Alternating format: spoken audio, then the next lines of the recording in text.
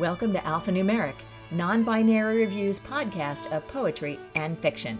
Before we get started, remember when Zoetic Press had a book and film podcast called I Like the Book Better? It's gone, but if that was your jam, that void is being wonderfully filled by a podcast called With Nothing to Say. This isn't some movie snobs dissecting the directing or acting choices of a particular film. This is so much better. It's smart people interrogating the portrayal of our world through popular films and talking about what those portrayals say about us.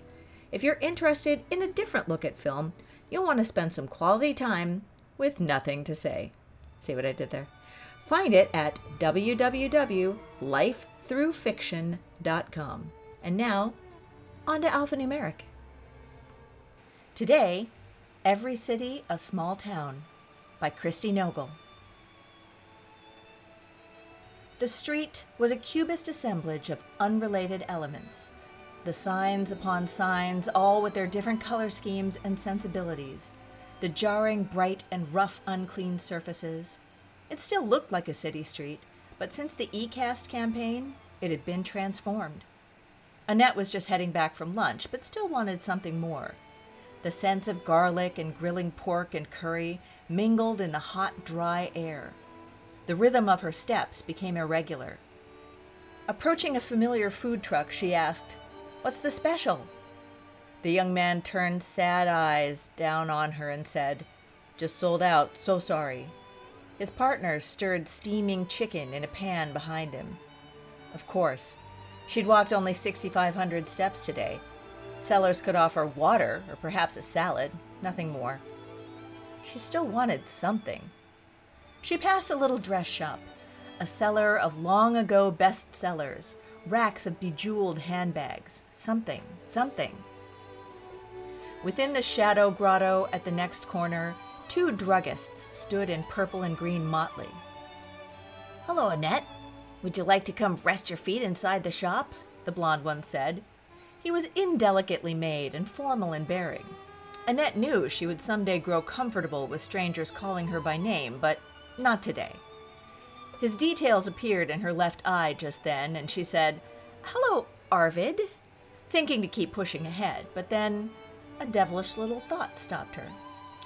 "Do you happen to have any marzipan?" she asked. "Malzaprine?" he said. He paused, staring at the center of her face. "Excellent choice, but I see you've been fixed for that.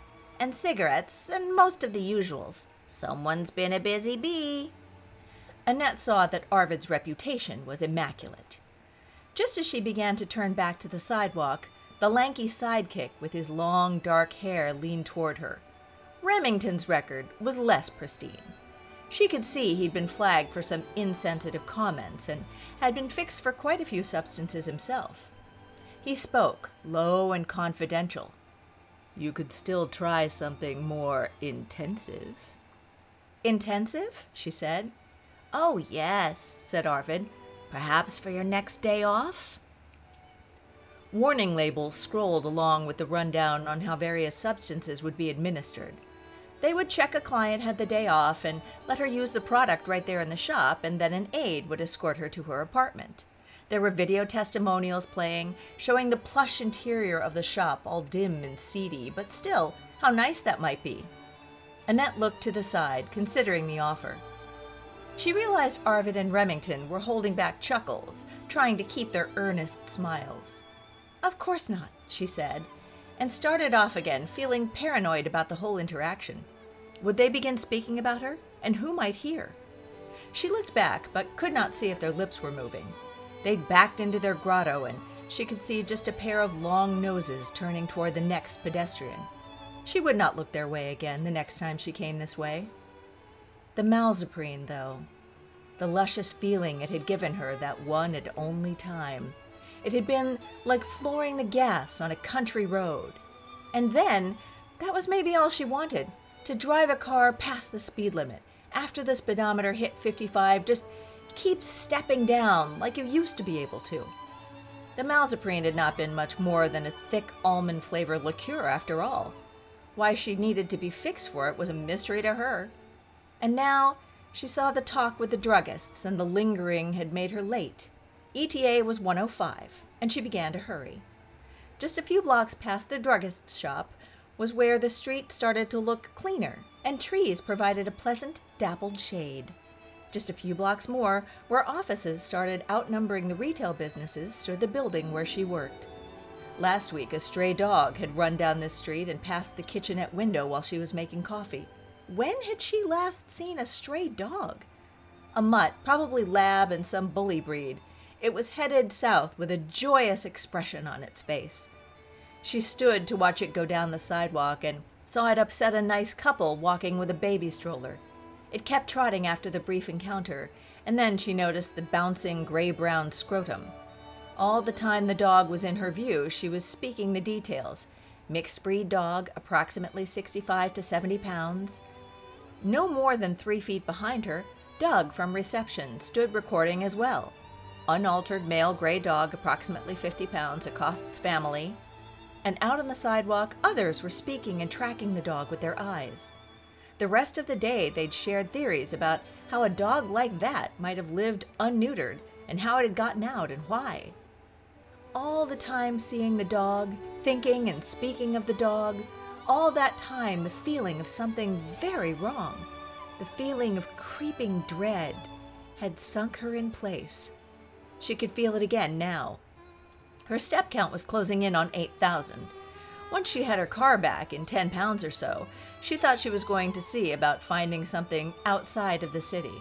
How far would she need to drive? What would the something be, and would she recognize it when she found it? Annette was almost running now.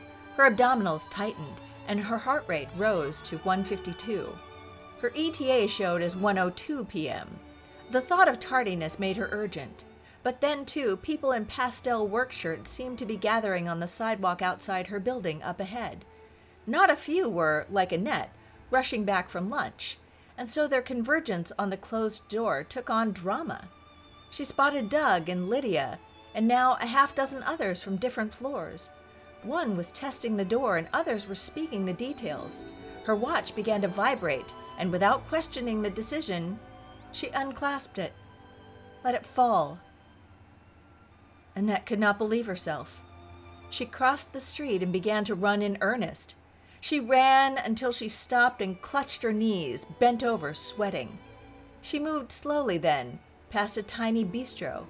She kept her face turned away from the people seated there.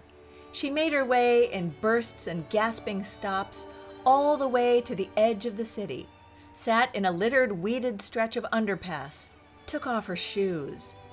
She thought of what a downfall might mean in these times, and imagined sirens, someone coming to take her back to work. But no one came. She pulled up headlines in her eye. Lorem ipsum, each one stated, and under each headline, row on row of Dolor sit amet. This has been Every City a Small Town by Christy Nogle, read for you by Lisa Quintana. Our music was Romantic Sweet Violin Main by Zakar Valaha, provided by Pixabay.com. Alphanumeric is mixed and mastered by Lisa Quintana. You can get Non-Binary Review on our website, zoeticpress.com, or on Amazon. If you like the podcast, please, please, please drop in. Give us a rating. Give us a review. Please subscribe. It helps other people find us, and we just feel so good about it. New work drops every Wednesday. Non-Binary Review, because humans are hardwired to tell stories.